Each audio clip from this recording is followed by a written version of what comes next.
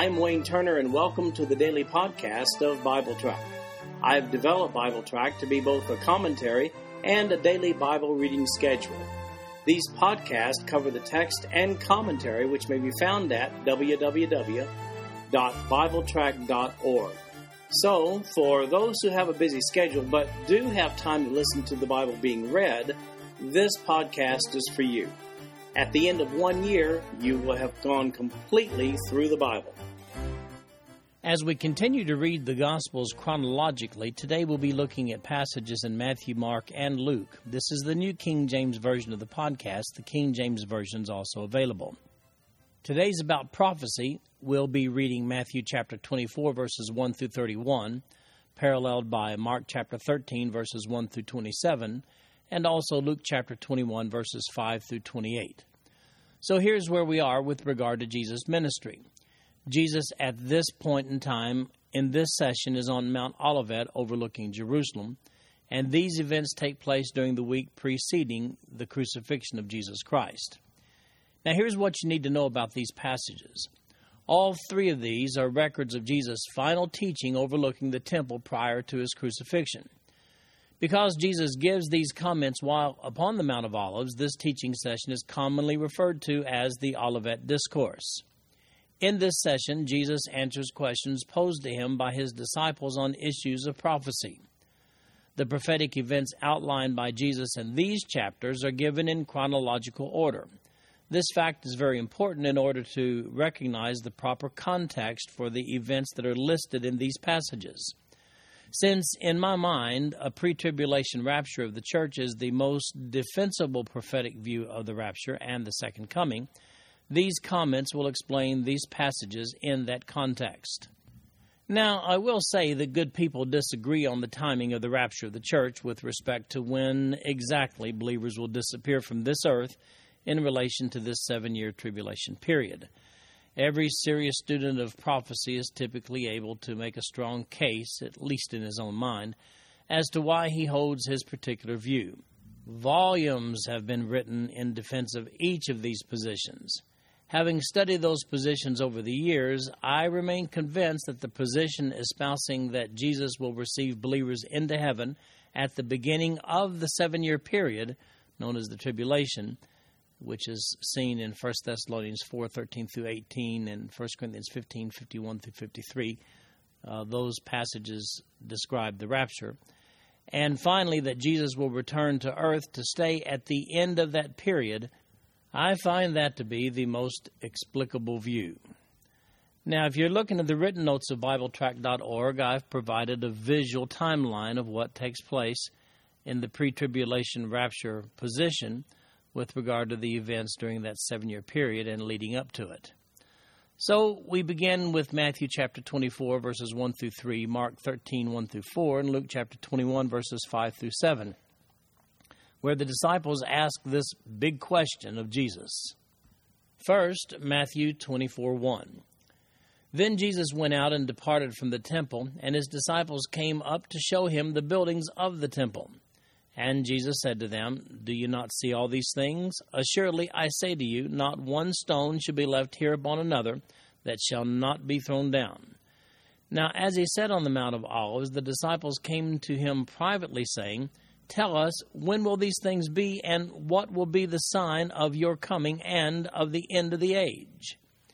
Now over to Mark's account, Mark chapter 13, beginning with verse 1.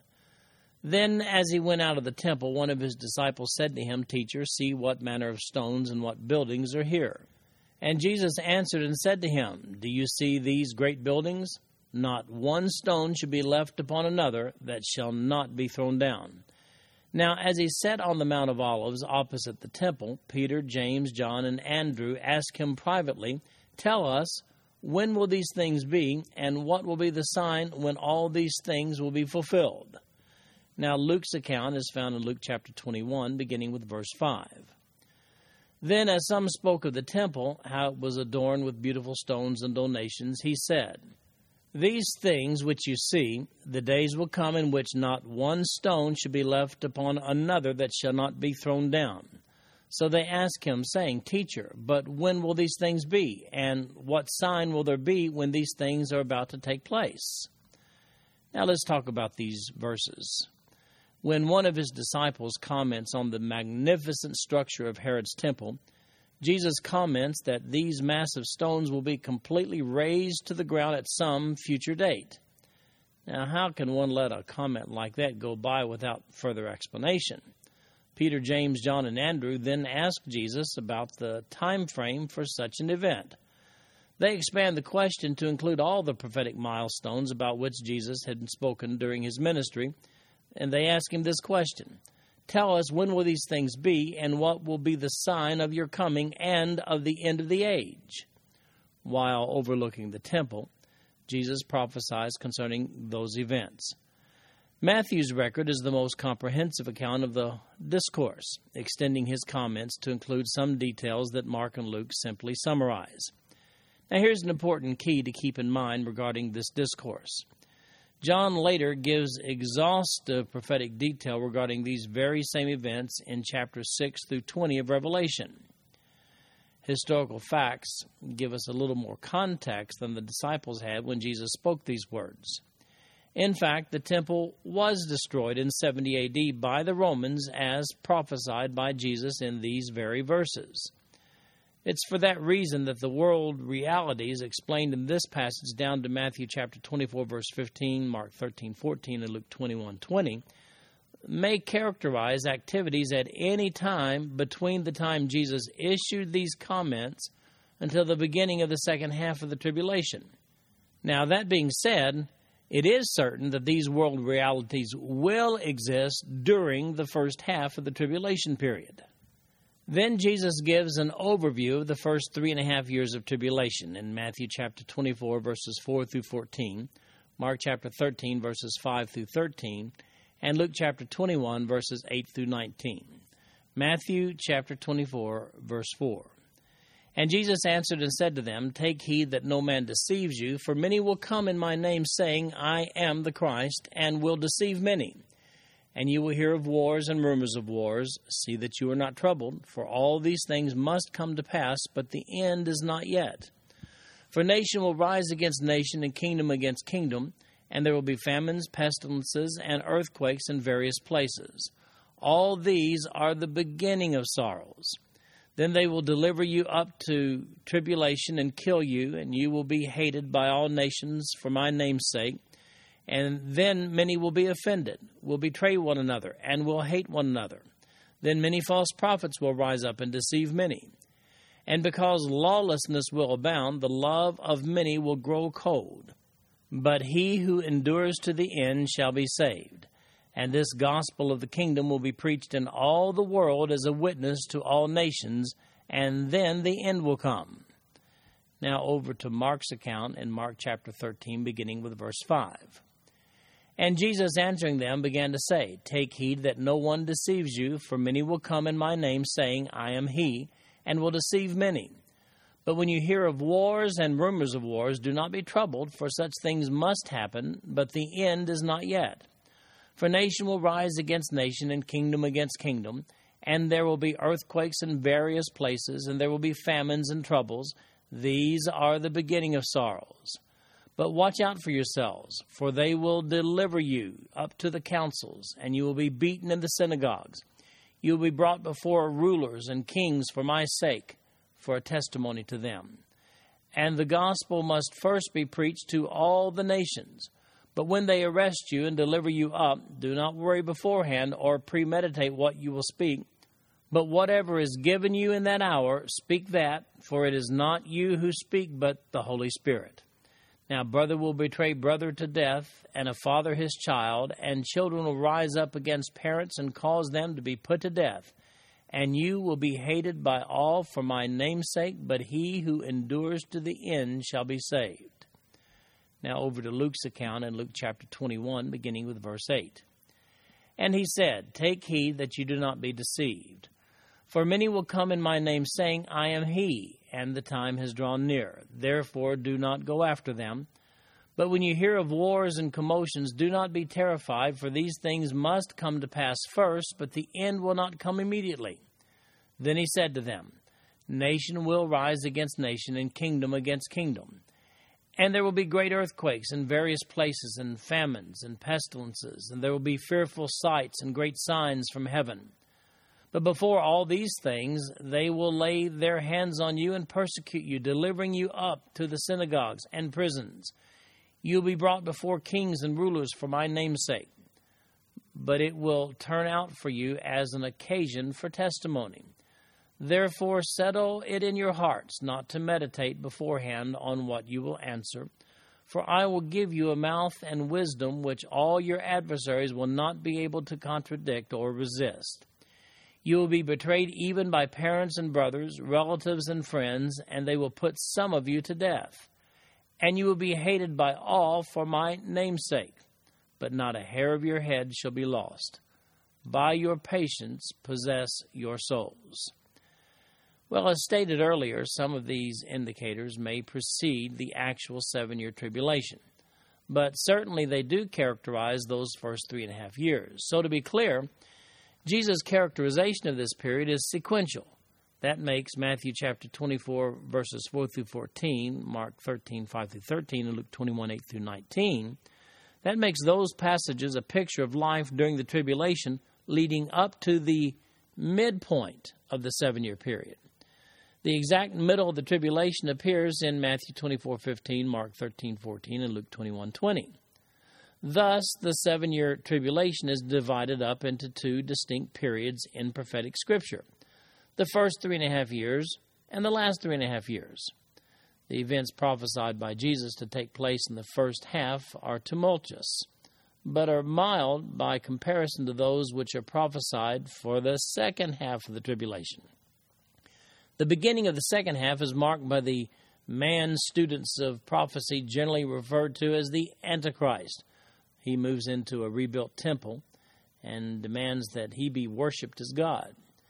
Since that event is not marked in these passages until Matthew 24:15, Mark 13:14, and Luke 21:20, it's logical to assume that all the events prior to these milestone verses take place either in the first half of the tribulation or perhaps some of them even before the rapture of the church.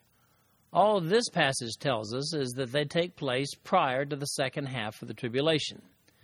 Now here's what Jesus says will characterize this period, the first half of the 7-year tribulation. There will be false Christ. Now Christ is the English transliteration of the Greek word Christos, which literally means Messiah. Then there will be an unusually excessive number of wars, unusual occurrences of natural phenomena like famine, pestilence, and earthquakes. Jesus says there will be increased persecution of the righteous and also an increase in the number of false prophets. And then he says the preaching of the kingdom message in the world, meaning the rule of the Messiah over the earth from the millennium forward, that will be preached during this period of tribulation. As I said, some of these events may take place prior to the rapture of the church, but not necessarily. What these passages tell us for certain is that these will be the conditions that exist during the first half of the tribulation. Matthew 24:13 has been frequently misused by those looking for ammunition in their attempt to prove that one may lose one's salvation. One's salvation may not be lost. Once you're saved, you can't be unsaved. The notion that it can be lost flies in the face of the whole unconditional covenant theology clearly outlined in both the Old Testament and the New Testament. Salvation is an unconditional covenant that God makes with each believer. And he does that at the time when that person trusts Jesus Christ as his personal Savior. That covenant just can't be broken. From that time forward, God deals with believers as his children. Now, if you're not clear about that, then I would encourage you to go read my article under the topic section of BibleTrack.org entitled Trial versus Chastisement. And there you will see what God does with his children when they disobey. Now let's explain Matthew 24:13. It says, "But he who endures to the end shall be saved." First of all, understand that this is a tribulation period verse, spoken immediately before Jesus explains the abomination of desolation, which we know takes place at the halfway point of the tribulation. That's seen in Matthew 24:15, Mark 13:14. That in itself removes it from applicability to spiritual salvation prior to the rapture of believers. But wait, there's more. In Mark's parallel of this passage, he leads into it with chapter 13, verse 10, when he says, "And the gospel must first be preached to all the nations." Matthew makes that statement in chapter 24, verse 14. This is a direct reference to the 144,000 Jewish witnesses who are sealed by God during the tribulation period.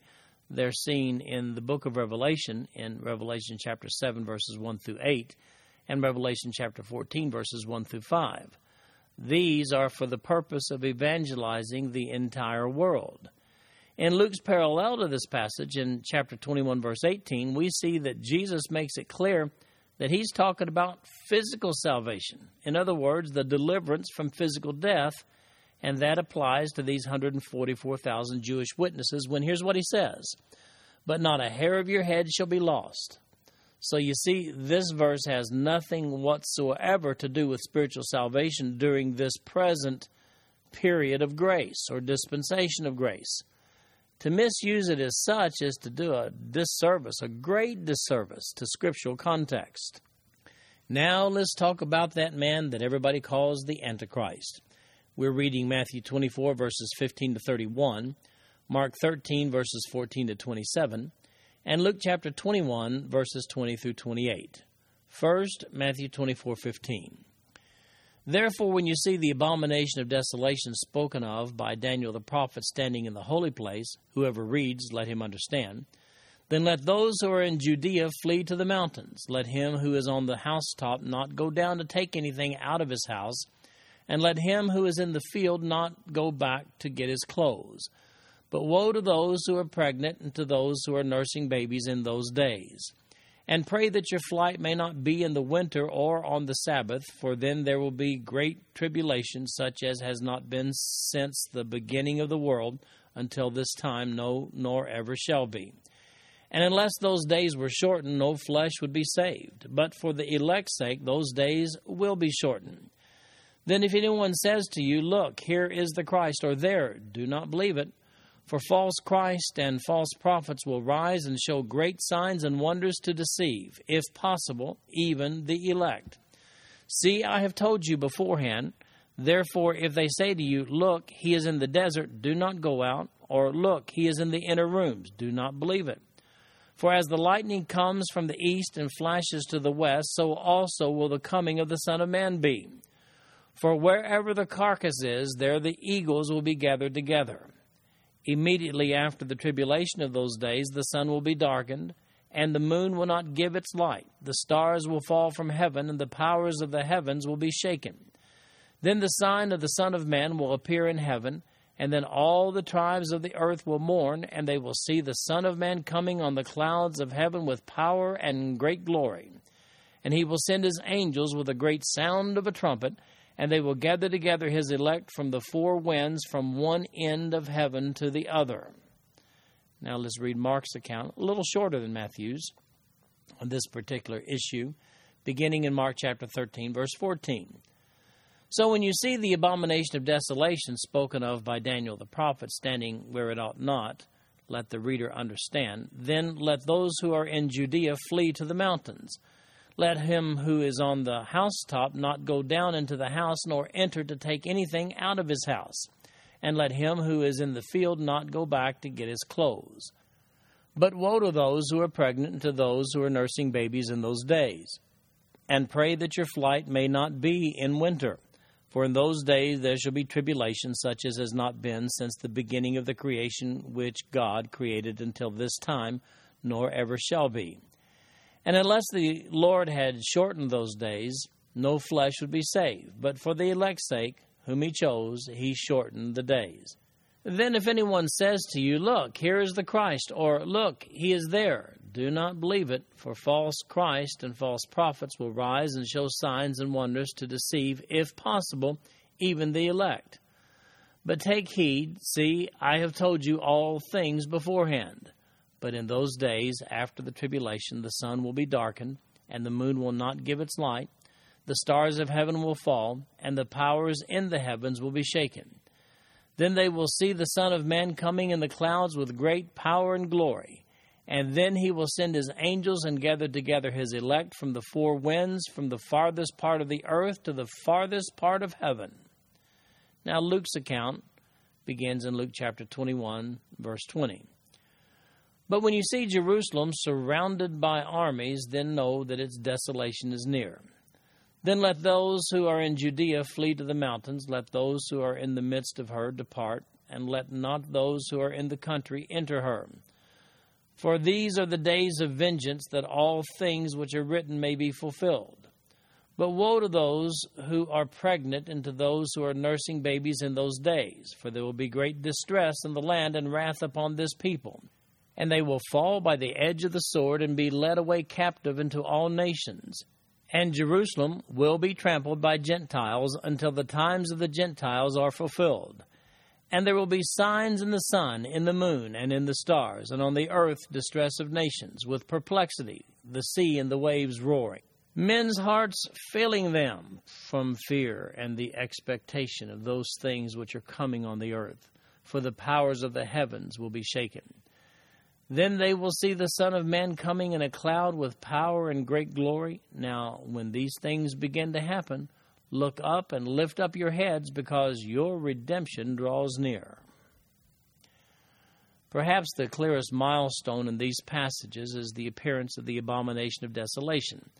Matthew and Mark are even careful to specify that this event equates to Daniel chapter 9, verse 27.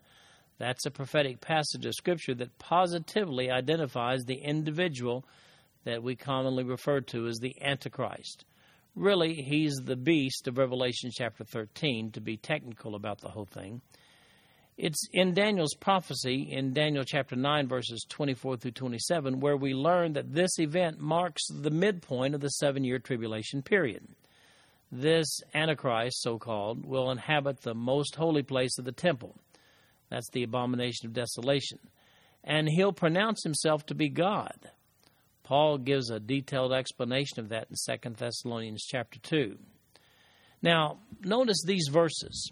Matthew 24, verses 16 to 20, Mark 14, 13 through 18, and Luke 21, verses 21 through 24. Those are the verses where immediately following the tribulation midpoint of the abomination of desolation described in the preceding paragraph, the remnant of the righteous in Jerusalem are told to flee into the wilderness. Many prophecy teachers feel strongly that the place to which they will flee is a place called Bozrah. That's found in Micah chapter 2, verse 12. Now, that's located in ancient Edom, which is modern-day Jordan. That's east of the Dead Sea in the mountainous region there. That position has great scriptural merit, by the way, and should be considered by serious students of prophecy as a likely scenario. Matthew 24:21 declares this, "For then there will be great tribulation." Now, Revelation chapter 7, verse 14 also makes reference to this period, the last 3.5 years of the tribulation, and calls those years, those 3.5 years, great tribulation. Those last 3.5 years of great tribulation, those represent a period of intense, catastrophic, worldwide happenings. Notice what Luke tells us about this period in Luke 21:24. He says, "And they will fall by the edge of the sword and be led away captive into all nations, and Jerusalem will be trampled by Gentiles until the times of the Gentiles are fulfilled." Now that, of course, is Luke quoting Jesus on the Mount of Olives on this occasion.